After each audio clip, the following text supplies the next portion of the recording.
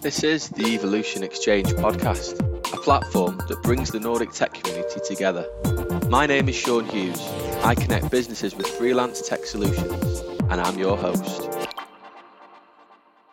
Another instalment of the Evolution Exchange podcast. Today I'm joined by Nicole, Maria, Urban, Xenia and Nicholas to discuss the topic of building a robust team and a successful product through diversification. Before we delve into the topic, let's work our way. Maria, do you want to kick us off? Yes. Hi, everyone. My name is Maria Itzu. I'm originally from Italy, but I have been living in Sweden now for almost, more actually than 8 years. And I've been in a lot of different roles in a lot of different companies, but in the past, I'd say half of my career, I have been focusing on product leadership. I've been working at companies such as Airbnb, Sheepstead, iZettle, that's now known as Settled by PayPal, and then Acast, and today I'm CPO at Economy. I love traveling, and in fact, I am not in Sweden today. I'm in Italy, and I think you can tell by the sunlight that's coming from the side. And yeah, that's me in a nutshell. Thank you very much. Xenia, I'm going to come to you next. Hi, I'm Xenia. I'm the user research lead at a company called Cree. We are a European healthcare digital company, and we operate in several countries in Europe, including Sweden. And my background is actually in social sciences and conflict resolution, but I've moved from sort of policy work in academia to tech about 5 years ago, and I lead a team focused on the patient experience at Cree Levy. Perfect. Nicholas?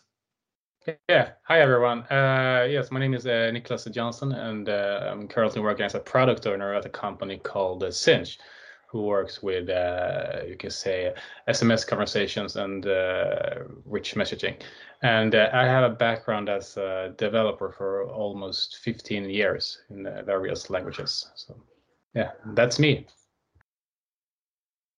Perfect. Urban, do you want to tell us about yourself? Yes, hi everyone. My name is Urban Björn. I am an economist from the start. I have been all my professional life in banking and finance. And I worked 25 years actually in investment banking side. But I've also switched career for a couple of years ago into HR. So I was head of HR for a couple of years. And then 2018, I was head of diversity and inclusion for one of the largest Nordic banks. And after a year or a year and a half there, I realized that I would like to do this outside as well. So now, since 1.5 years, I work with companies who would like to, get the full business potential of gender equality and diversity and inclusion. Really interesting. Nicole, last but not least. Yes, hi, I'm Nicole. I am a product manager at Nent Group. I currently am responsible for a team that is heading up the production of Wire Free streaming service.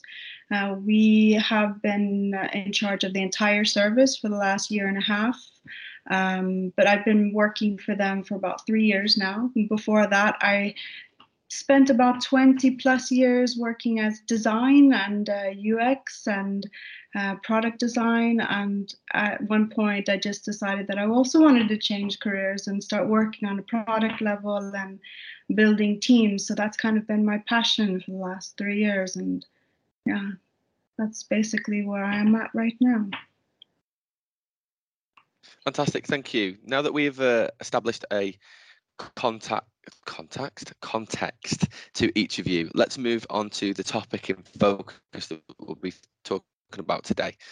You have all come to this recording session with a question or statement on the topic of building a robust team and a successful product through diversification.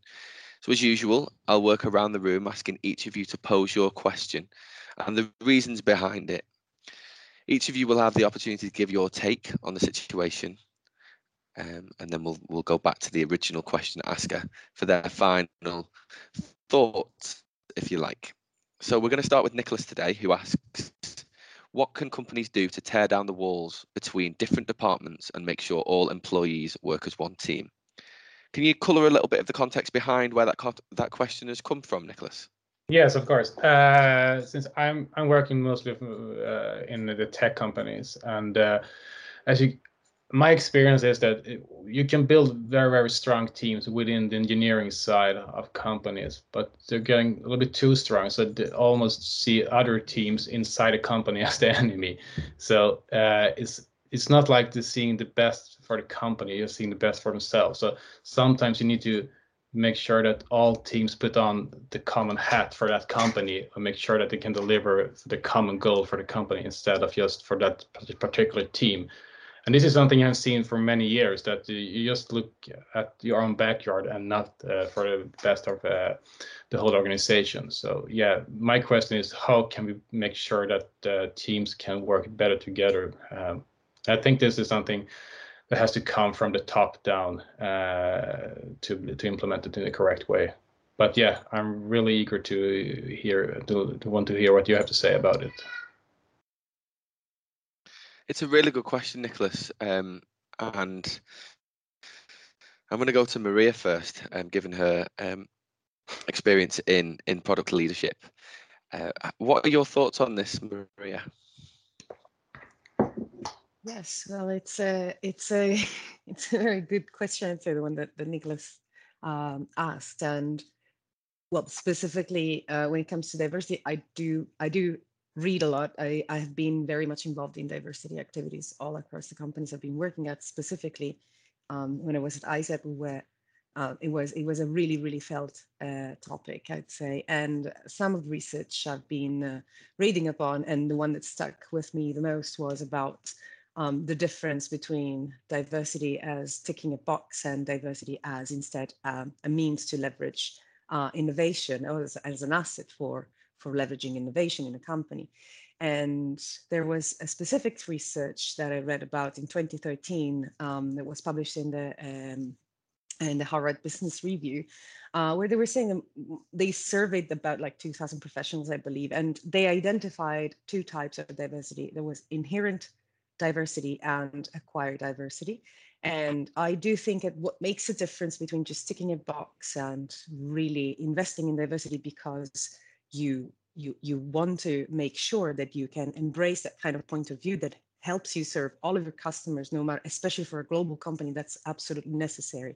The difference between the two types of diversities is that if you only focus on one, so either inherent, and we'll get to what each means, if you focus on either just inherent diversity or just acquired diversity, you will definitely not get the 360-degree view on diversity that you actually do need for fueling innovation. The difference between these two types of diversity are that inherent diversity are diversity traits that a person is born with. So say gender, color of your skin, the geography where you're born, or your sexual preferences. When it comes instead to acquired diversity, it's traits that you instead gain from experience. So say you have been working in a company that deals with specific problems of specific minorities, I don't know, of women or people of color or children or whatnot. And then that's the kind of insight that a company can gain a lot from because of that specific type of skill set that the person has. And what is important in having diversity, you can leverage not just to say, yeah, we got diversity, we're following a diversity program, but actually use it to your advantage as a company and to make the world also a better place, is that you have to have a combo of these two types of diversity. You have to, the best leaders are the ones that possess at least 3 traits of inherent and 3 traits of acquired diversity, according to this research. And based on their findings, they say that basically 45% of the companies that have been surveyed report that they have had they're likelier to report an increased market share, and also 70% more likely to capture a new market thanks to diversity. Because if you have really diverse teams, so people that not only come from different backgrounds and only have different genders, but also think differently, you can cater for those specific markets, for those underserved parts of the market that you, with your own experience, might not be able to see. And I can continue, as you said before, to talk for hours about this, but maybe I'll stop for now, and then we can continue later on this specific question. No, it's a fantastic point. I think both of those, for me at least, those two questions there on the walls being put up between different departments and teams, and how company cultures can lend themselves to filling a quota in order to in order to tick a box and to satisfy something rather than promoting diversity and inclusion for innovation. I think they sort of go hand in hand for me. And Urban, I think I'm really interested in hearing your perspective on both of these questions, in so much as your experience of those walls that are set up in companies and those quotas that are set up in companies. So from your experience, what's your take on these two areas of diversity and inclusion?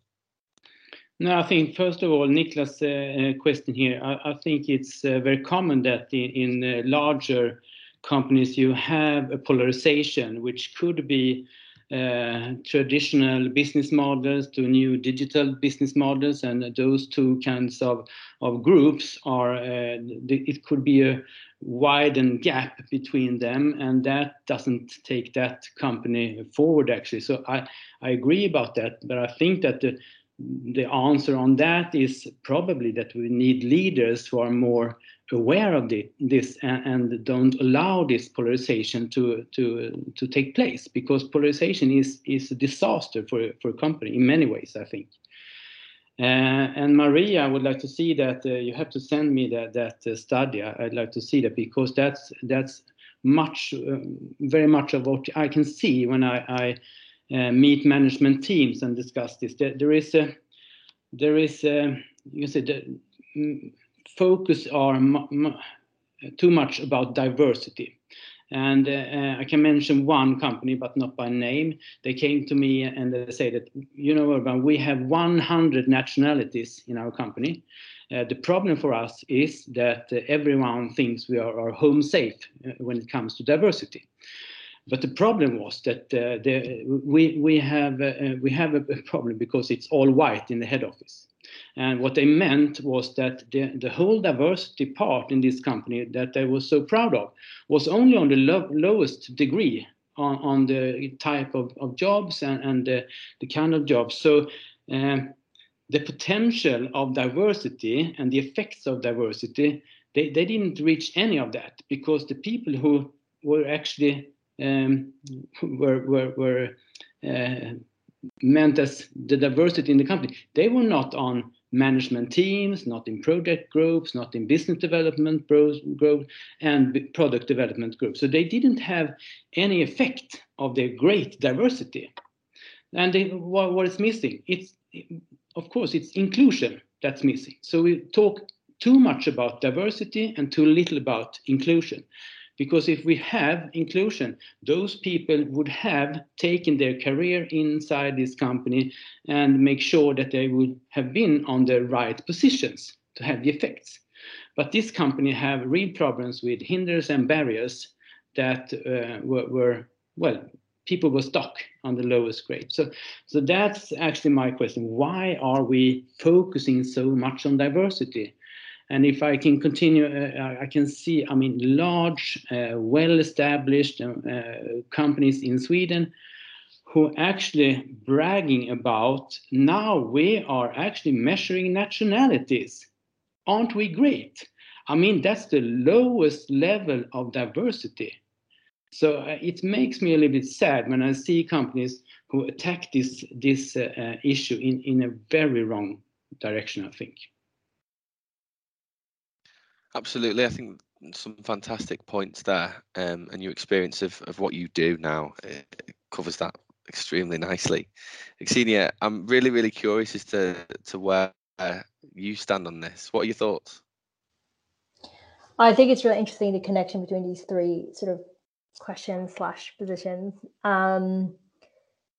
From on the silo perspective that Nicholas mentioned, to me, there are two things I'm thinking there. One is the importance of having a clear vision that folks buy into, a common vision, a shared vision. And I feel like that is an area where leadership often sort of falters, having a reliable vision that people really believe in. And I was listening to a podcast about this the other day around, what is sort of the notion of integration, right? Integration between teams, integration between silos, and so on. But a really important element of integration is the recognition of the difference. So we had this tendency to say, well, let's all collaborate, right? But collaboration also kind of implies that we understand how we're different, that we have some different sort of interests and ways of working, and that we find a way to respect those. And I think that's sort of those two things I was thinking about, that your question, Nicholas, and connecting that very much to what Maria is saying around innovation, that to me, when we show up, when we allow people to show up and be who they are fully, in all their glory, we really kind of open up an opportunity for people to contribute in a more deeper way, and know how it is that they can be included. Talk about inclusion, right? And my reflection on why are we focusing on diversity versus alone, I think diversity is incredibly important. I think it is still important to say we want to see a certain amount of women, we want to see a certain amount of people of color and people with different gender identifications. And not only do we want to see them, we want to see them statistically represented in different roles. And that is super, super important. But I think what is really profound about what you're saying, Urban, is that once they're there, then the real work begins, right? Of how to actually integrate with these new perspectives, as opposed to, I mean, I've been sort of a lifelong immigrant myself, and I've always found that there is this like sort of expectation that the different person should sort of accommodate the mainstream culture and learn how to live in it, versus sort of an integration of all these cultures together, or melding and so on. So I think that's very, very profound. And I think the reason why we're over-indexing for statistics is just because it's simpler, quite frankly. And it requires better leadership and more sophisticated leadership to do the latter, which you're suggesting, which is absolutely important. Yeah. I think that ties in really nicely with the question that Nicole has brought to today's meeting. I'm going to ask you, Nicole, obviously on Nicholas's question too, but I'd also like to sort of pose your own question to you in answer to Nicholas's, and sort of bouncing off what Xenia's just said there on the ways in which companies can create a more diverse work culture by breaking down these walls. What do you think? No, I think a lot of these questions boil down to walking the walk and talking the talk. I feel like it's so very easy to put this is our value up on a billboard and say this is what we stand for, but it's not until you get into the everyday, and it really has to be on an everyday level, that it has to be part of your DNA as a company, that allows people the freedom to feel like this is a safe space for me. I can be myself. I am welcome to be myself. And not only that, but I'm being mentored, not just from a granular level to be like for personal improvements or whatever goals I have, but I'm also encouraged to seek out leadership roles. And how do I get there? And I feel like, to get to that space, you have to be inclusive. You can't just say we're a diverse company. Great, you have a lot of diversion in your team, but there is diversion within your teams. So how do you get back to the place where everyone feels included? And that's called inclusion. So I think that you're right on the money there, Urban, and it feels really inspiring to hear that. So my question is, what are some of the smaller steps companies can take, because it is a very daily part of your DNA. Like, what are some things companies can do, individuals can do, because it's not just leaderships, people that can do this. You know, I myself am an immigrant to Sweden. I was born and raised in the US, and I came here to Sweden, and it was really hard for me to break into the Swedish mindset. It took me a few years to make really good friends. So, I mean, my question to you is, what are some of the steps that companies can do to start making people feel included?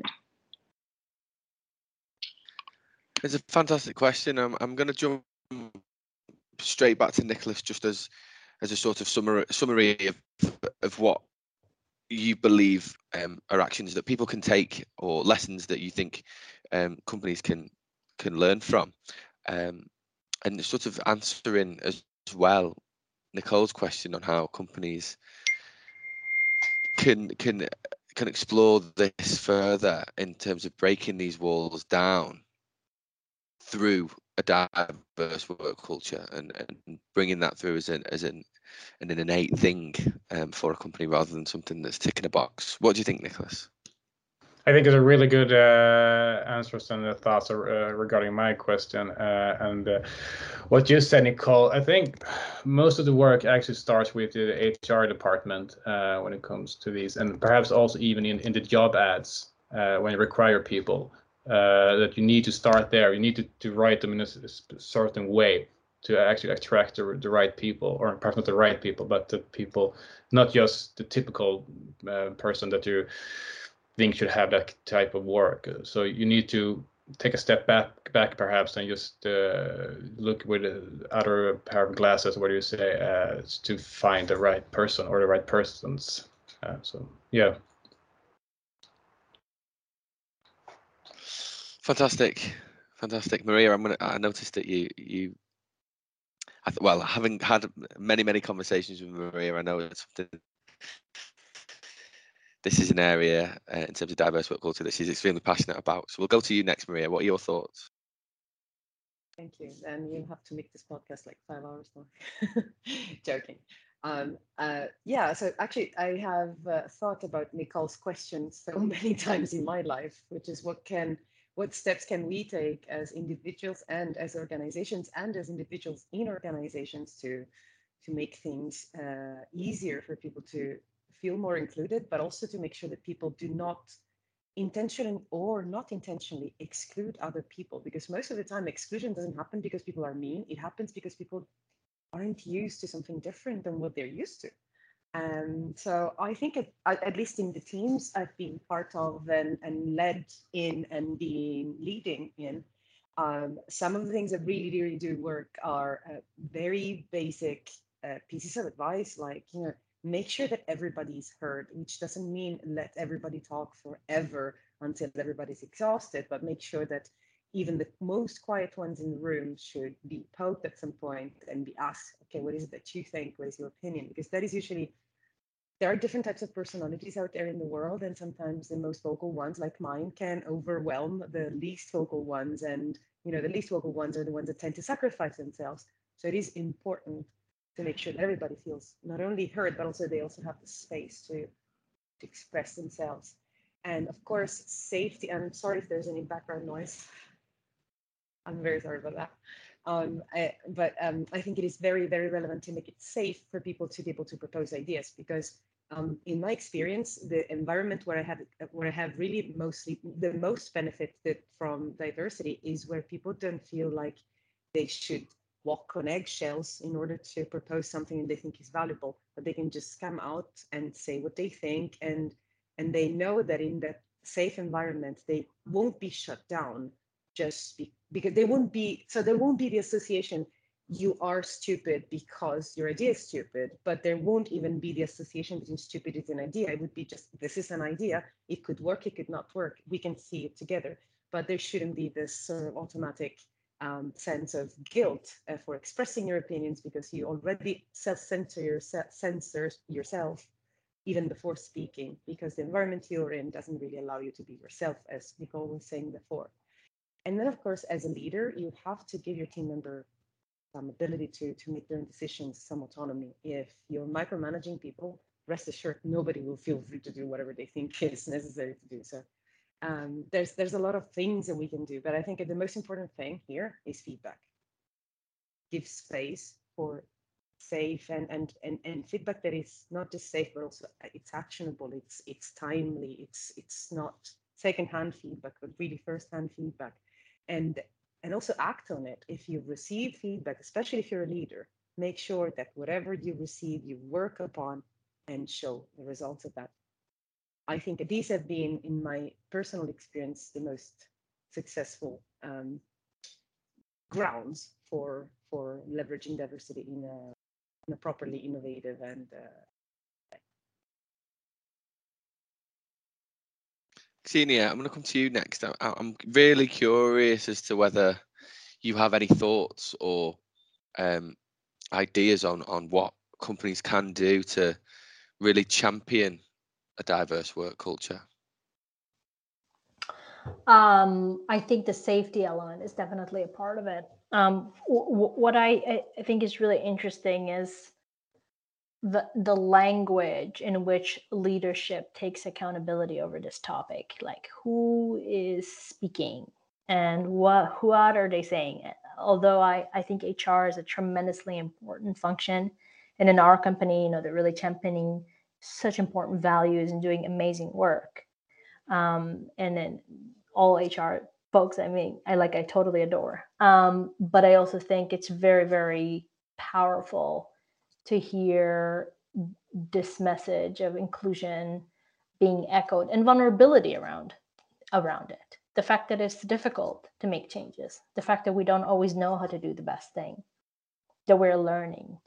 I think a lot of corporate cultures have this tendency to kind of shy away from difficult conversations because it is dangerous, because it's tricky, because it's uncomfortable. But it's important, and I think I was just reading an article from this McKinsey study today, how folks are really quitting jobs. Folks are really, really quitting jobs in all these countries in the corporate world, but also service jobs. And one of the main reasons that they're leaving are not necessarily sort of the common things around work-life balance or pay or being promoted and even opportunities. It's about connection with the managers. It's about feeling that you belong. It's about feeling that you work for a purpose that you believe in, a meaning. So I think that, to me, when we are able to create these kind of safe environments where we're indexing for that type of purposeful, focused environment that is vulnerable, like Maria is saying, and that it is allowing for discussions that are deep, like this one, then it makes it much more likely that folks are actually included. The voices are going to get heard a little bit more. But for leaders, I think we have to be a lot more intentional about what we say, how do we represent this topic, how vulnerable we are, and kind of try to challenge other leaders to do the same in our actions.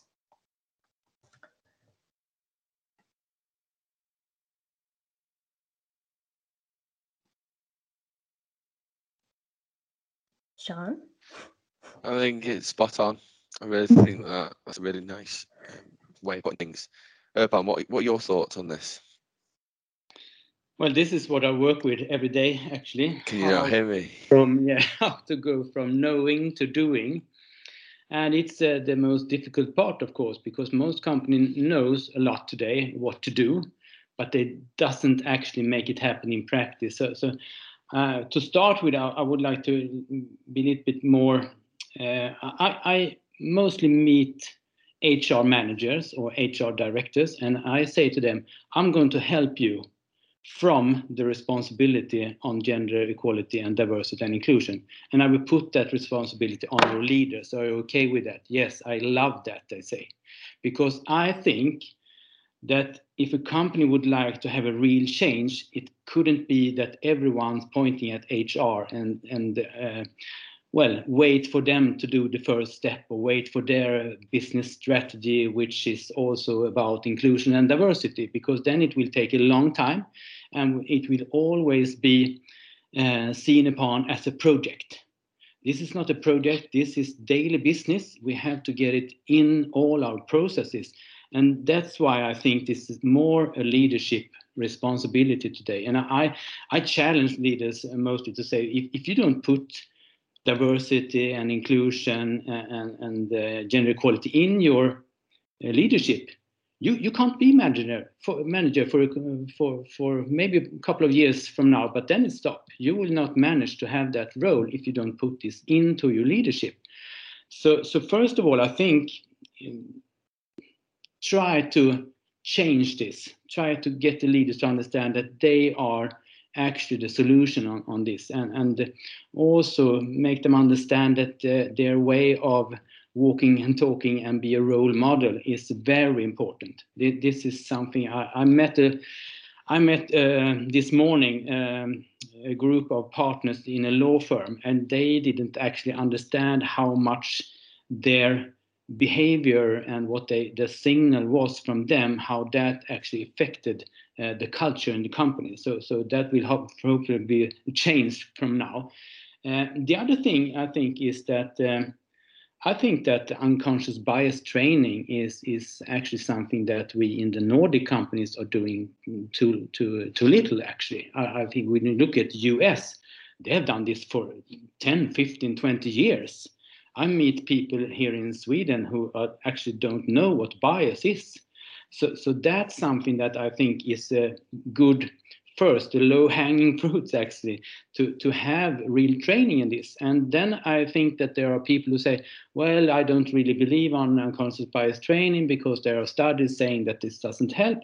But there's also studies that says that if you train a group, like a management team or another team, together with unconscious bias, then it will be effective.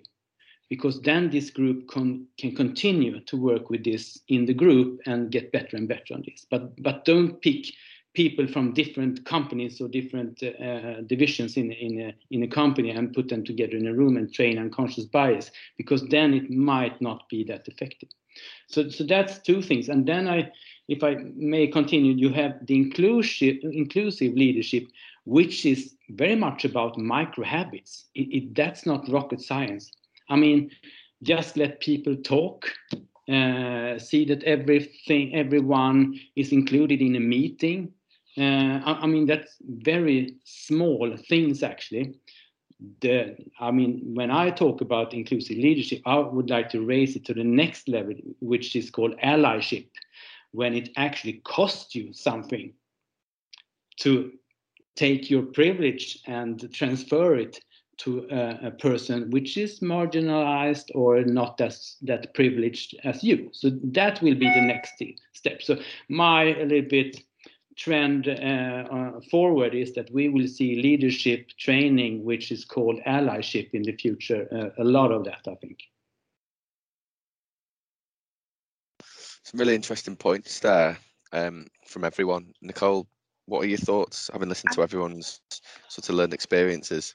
I'm really loving what I'm hearing. I think, like Nicholas said, it goes down to the language you choose in your ad.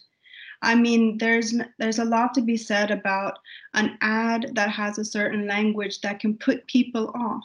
And I read a study that said that women are more likely to not apply for a job if they don't fill every single one of the criteria in an ad, whereas a man would probably apply for the same role with less experience. So I think it's all about the wording that you have, and you can't underestimate imposter syndrome. And you have to make sure that the wording that you use is so very helpful for the user that's saying, okay, I think I can actually do this job, and be vulnerable enough to say that, and it's okay to make mistakes here. Like, we're willing to help train you, and we're hiring you, the person. We assume that you're going to be able to do the job. That's why you're applying for this job.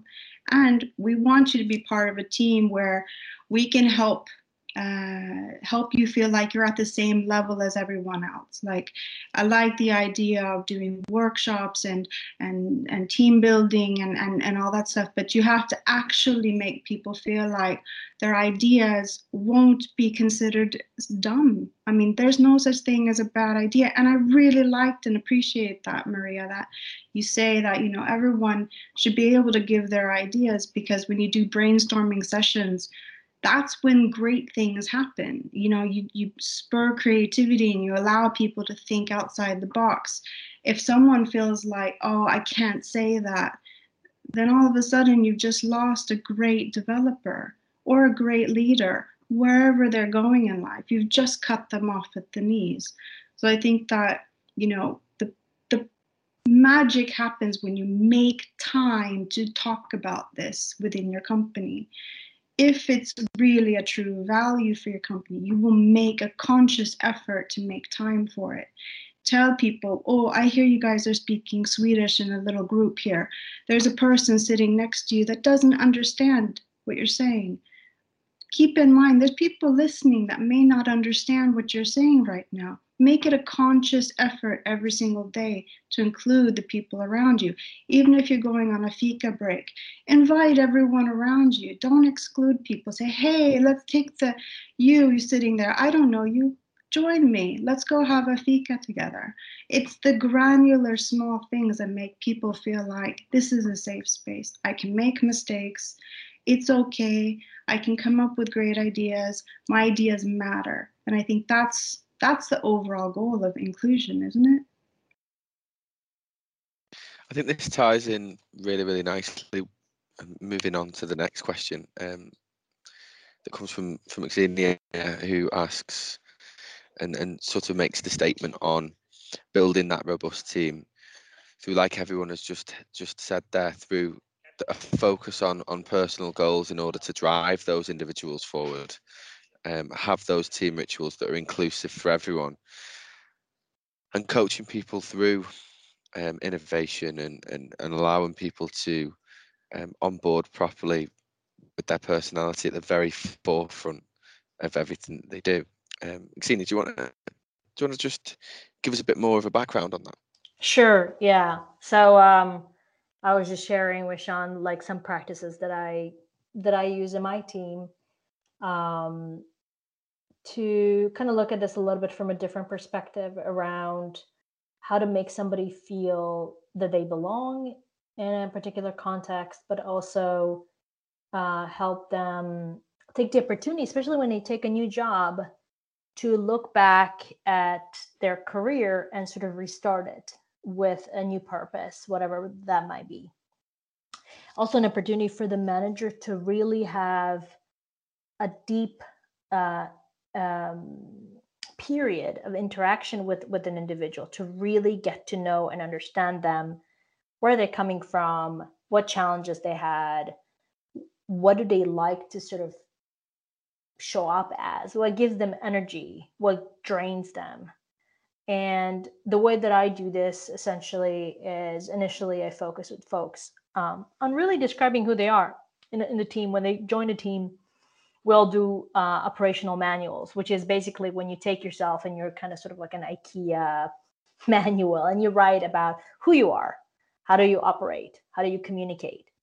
And that starts out folks in this like really deep moment of reflection. They join a new company. We're not saying, hey, let's just get you to work. We're like, no, let's take a step back. Tell me who you are and what is your lived experience.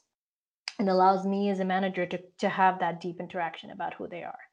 And then we look at sort of their skill set, but observationally from their point of view of what were their strengths and weaknesses in their past career. So before I have an opportunity to sort of look at what's happening here, to understand their perspective. And the reason this is important to me is because when folks start having challenges, which everybody does in a new company, new context, I want them to have like an awareness of, what if this is not about me?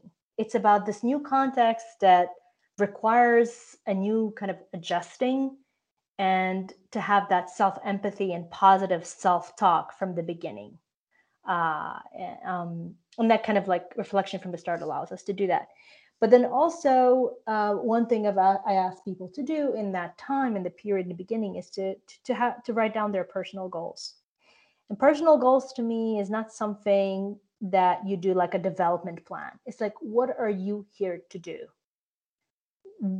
in like this company, but also for yourself as a professional? What is your goal, in life here? And I find this absolutely fascinating because the first thing that happens to people is it takes them really several iterations. It's very difficult when your entire life you've been told sort of, this is how you are a good son and daughter. This is how you are a good student. This is how you're a good employee. And suddenly somebody goes, who are you? What do you want from this job? Right? And that process, those 3, 4, whatever one-on-ones where we go deep dive into it, people really, really go deep and start questioning the things that they want to develop, which I really find is very important. That we develop ourselves not from the point of view of like everybody thinks I should be like this, I should be strategic, I should be this, I should have those skills, but to prioritize and focus on things that actually give you a sense of purpose and meaning. And there's a lot of other elements to it, but this is sort of like the core, and it starts the relationship between myself and direct reports in a completely different place. When we start hitting challenges where I know where they're coming from, and I'm able to find a way to help them kind of nurture their purpose in the company. And it to me, it's also like when you talking about inclusion, it makes it so much easier to have that step. We also do this as a team. So every time somebody new comes into the team, we recalibrate. We're now a new set of people, right? And these operational manuals and these discussions help us kind of get to know the person. And that has been very, very valuable way. Every person in my team is coming from a different country, different level of experience. So it's like, yeah, anyway, that's my little 2 cents. No, it's a fantastic outlook on how to enable people in teams for me. Urban, what do you think? Now, just quickly to step in and say that one of the most important things that characterize a good inclusive leader is actually to be curious. And I think that's what you're saying, Senja, that being curious is you come a long way with just being curious. So that was just to agree with you and just say that, yes, I think we are underestimated that skill actually. And also, I'm sorry to interrupt, but also spending the right to focus in on the things that matter. I think as leaders, we have things flying in our face all day long, right? And if we don't make space for those interactions and those deep learnings about people, it's very, very difficult to facilitate that safety. So that's something that has been sort of a question in my mind, is how do we keep the space to have this deep understanding of people as they come into an organization, which is one in a role opportunity, right? Like then it's here and then it's gone. Yeah. Absolutely. Maria, what are your thoughts? Yes, I feel like we're getting closer and closer to what really psychology is all about. And I think that there's very little of it in business nowadays. And probably that's where the focus should definitely move forward in the upcoming years. Because if we get to better understand what are the things that move us as human beings, what are the archetypes that are behind, like you were saying, Xenia, like, you have been told how to be a good daughter, a good son, a good wife, a good husband, and all of these roles that are nothing but archetypes that we have built as a society. I think that if becoming a leader was had a mandatory step of better understanding human nature, we would probably be less unsatisfied at work on a general level. And to add up to what Urban was saying, that curiosity is key, I think it's absolutely true. And together with that, empathy probably is, or even better, compassion even is what can help a leader or a teammate just better understand where anybody else they're working with comes from. That's something I myself have experienced in not necessarily always positive ways, and has taught me a lot. Like, being on the side of who's not being listened to, who's been excluded, has pushed me more and more to be the opposite of that. Where do you stand on this, Nicole? I think I resonate a lot with what you are talking about, Xenia. We do the same thing in my teams, and it is exactly as you say. You have to meet people where they are, right? You have to know that not everybody is a round peg going into the square hole, and you have to understand, when I come to them as a PM, I ask them, what do you need from me in order to learn best? What is your communication tools? What is your love language, so to speak? How do I share my information with you, and how do we communicate better? You have to understand where they are today. And that's very important if you want to build a team, so everyone understands where everyone is at. So we do the same thing. We reset anytime we get a new person in the team. We do a reset as well. And I think that, some of the most rewarding experiences that I've had as a manager has been helping other people find a different path within the company. And if they came to me and said, you know what, I'm not happy with my role right now, I'd like to try something new, I'd say, great. What do you want to try? What can I help you with? How do we get you there? And we come up with a plan. And we come up with short-term goals and long-term goals, because I'd rather them stay in the company and be happy than stay in my team and be unhappy and miserable in a job that they didn't like and didn't feel fulfilled in. So part of my job is also helping them get there, and hopefully they'll stay with me. But that's not the goal. The goal is that they are feeling like I have a chance to try something new. And I think that that's super valuable when you're getting to know the people within your team, and that creates vulnerability, that creates a relationship between you and your team. That it means everything to me when it comes to team building. So this resonates a lot with me, and I appreciate what you're doing. And I'm gonna take some of these tips back with me. Actually, I like the IKEA thing. That was funny. That's very much the purpose of this, to take away learnings as well, and everyone can do that. Nicholas, I'm really curious on where you stand on this, and what your experiences of enabling people's personalities, and people enabling yours, so direct reports, and then people that you report to directly as well. How have you found that throughout your career? I must start with saying I think a very nice and interesting answers that you all gave here to these questions. Like Nicole, I think I would take this with me back to my work. But to motivate people, or since I come from a software business, it's quite often that developers and engineers get bored. What would they do? And they get a task, they have to do that and then deliver it, and then go on to the next task, and these kind of, they get stuck basically in some kind of wheel.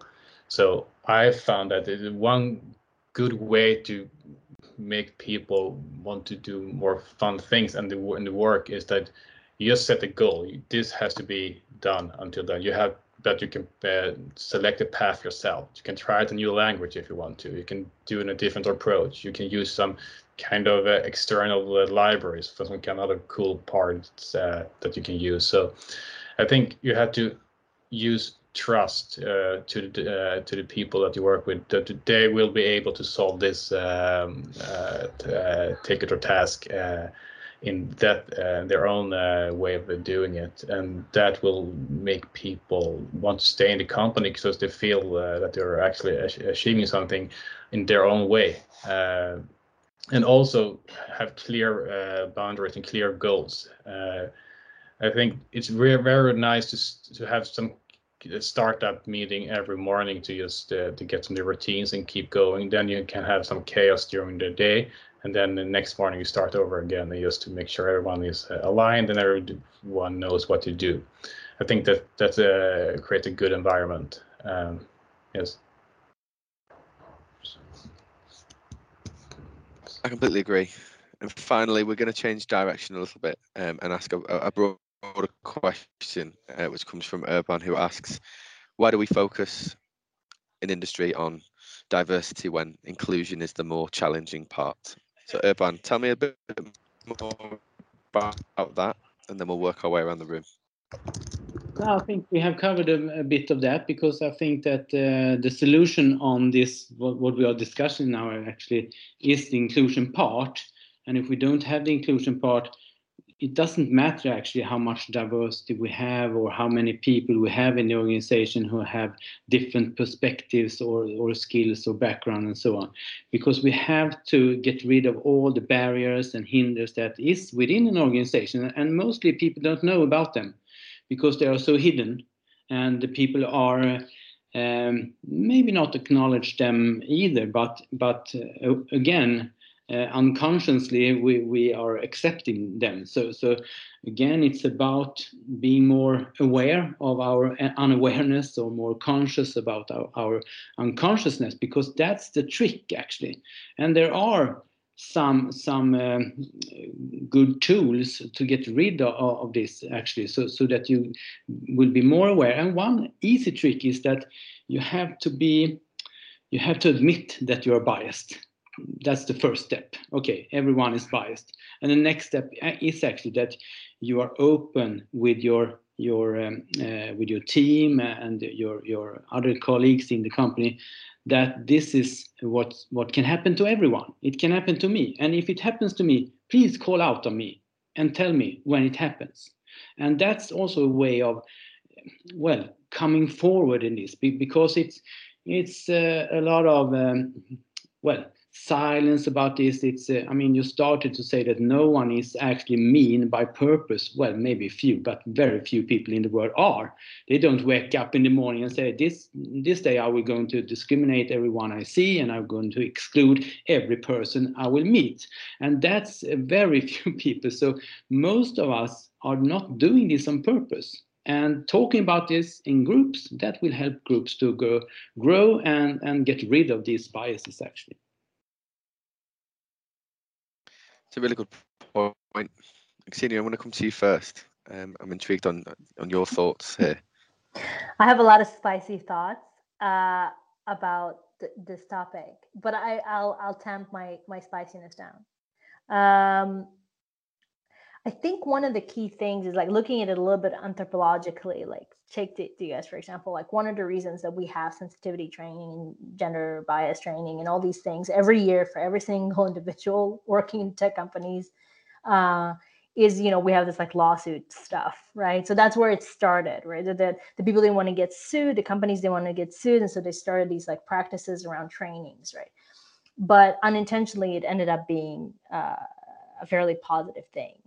I think one of the elephants in the room in Sweden and Scandinavia in general is that, these are fairly homogenous societies, right? And very new to working in international complex organizations with people like me with spicy thoughts and so on. It's so homogenous. Sometimes as an external person coming from a different country, you see people speaking in the same way and behaving in similar ways. And you're coming from an urban environment. Before, I was like so shocked when I first came to Sweden. But I think a first step for inclusion is to admit that this is actually a challenge in Sweden for this reason, and that we have to sit in that, that this is I don't want to say a handicap, but certainly like a new thing that we're doing here in the past 15 years, particularly when you have all these unicorns and you're bringing all this insane diversity suddenly to, for example, Sweden. Things have changed.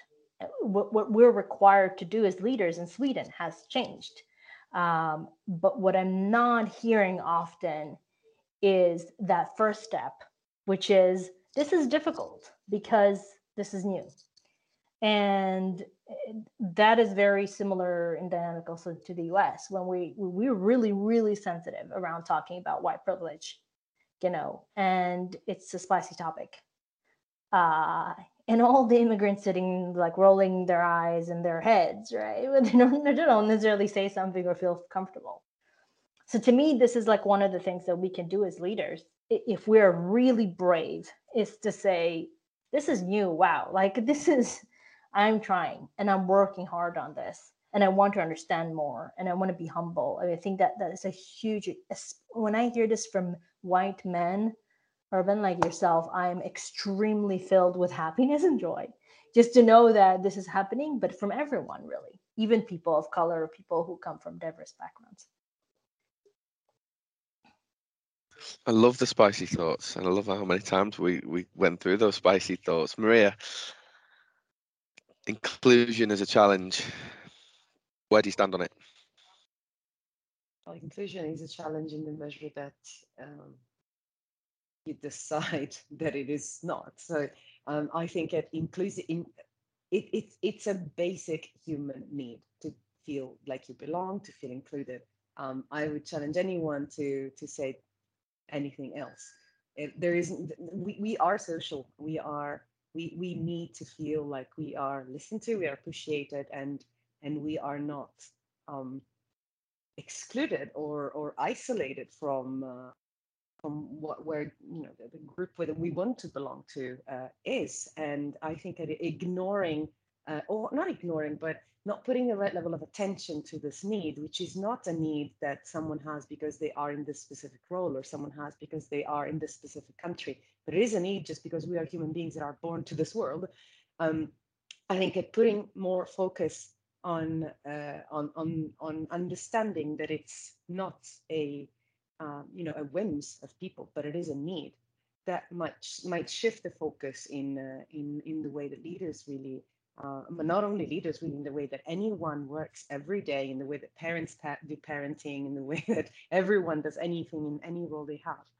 And one thing that about Xenia's spicy thoughts, like I was rolling my eyes too, because I myself am an immigrant, and I also had my share of shock when moving to Sweden. And I'm moving to Sweden. I moved to Sweden from another European country, so I thought the shock wouldn't be as similar to yours as you described, but it seems like it's kind of, Sweden is it's a very specific and unique place where, as you said, there's a lot of homogeneity, and sometimes one thing that I've experienced the most in pretty much every single job I've had in Sweden is that at times just the different way one expresses themselves might be read as conflict. And when conflict comes into the picture, Swedish leaders that have not been trained towards acknowledging it and going beyond their bias might perceive that as something terrifying that they don't want to deal with, and they would rather just go hide in the closet than talk about it. And conflict per se, I mean, even using the word conflict might be misguiding.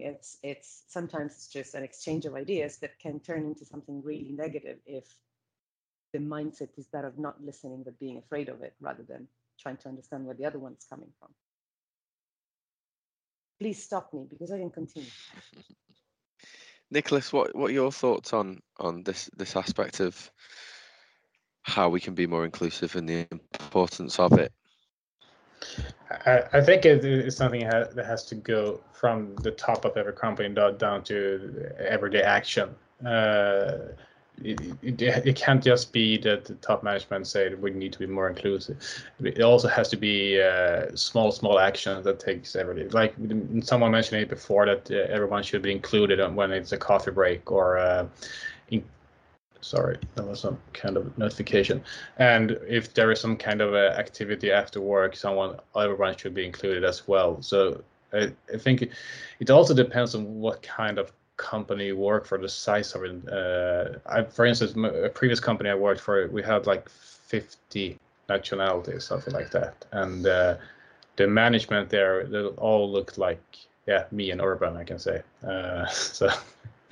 But still, I think they did some pretty good work with get people more included, and they did people got promoted not just because where they come from, but because it did a really, really nice work, and that actually sent some signals to other people that joined from other parts of the country that you can actually made it there. So that could be one way of doing it, to show some examples of people has done great work. It goes well. Urban. No, No, sorry. I just want to. Sorry, I've just gone wrong there. I'll speak to the tech guys. You need to edit me out there. Edit me out. Nicole, I completely forgot there. So let's start again. Nicole, what do you think about this particular area? Well, I want to normalize spiciness in the company because I have been so spicy throughout my career that it's gotten me into so much trouble. But you know what? I'd rather be the person that speaks up for myself and for other people and say the things that I truly believe are right than not say anything at all. These are things that I believe in. So of course I'm going to say them. So it came to a point where, you know, even in Sweden and coming from America, I was also used to certain ways and norms being kind of the norm. But coming to Sweden, I was also kind of shocked with maybe some of the biases that I experienced. So after a while, I started to realize that I was editing myself as a female in tech. When I write my emails, should I add that smiley so they think that I'm being nice or not being demanding, or some maybe more derogatory terms? But you know, when I started to realize that I'm editing myself, I started to ask myself, am I doing this because I want them to like me, or am I doing this because I want them to take me seriously? And that when I realized that, I stopped. And I just said to myself, you know what? I'm just going to be myself. I know my value. I know that I'm a good person. I know that I mean well. So if I'm spicy, I'm sorry, not sorry. So I think that you should not apologize for being yourselves. And yeah, it's sometimes very tough being a woman in tech and being taken seriously, but I'd much rather stand up for myself and stand up for everyone around me that is undervalued or underestimated, and make sure I keep pushing that door open, because that's the only way to get progress. So that's that. I completely agree. Urban, your final thoughts on this? No, just to conclude, say that there are so many clever people here in the room to hear from, and I think that if we can inspire some companies listening to this, I think that would be great, because we don't need to make this so difficult. Make it simple and try. I mean, when I have workshops, I usually say that, okay, now after lunch, when we have met now and discussed it for 3 hours, after lunch, go out and do something differently. It could be that easy, actually. So don't make it difficult. Don't do any big plans, which is 3 years from now, and put targets, which is actually not necessary, if you ask me. Just do it, because we all know what we have to do, and use your inclusive leadership and also all colleagues as well. So don't make it difficult, make it simple. We'll leave it there for today. This has been the Evolution Exchange podcast. I want to take this opportunity to thank everyone, Nicole, Maria, Urban, Xenia and Nicholas, providing their insights into the topic, and thank you all for listening too. If you'd like to get involved in one of our upcoming podcasts, just reach out to me via LinkedIn or by email at sean.hughes@evolution-nordics.com, and I'll see you next time.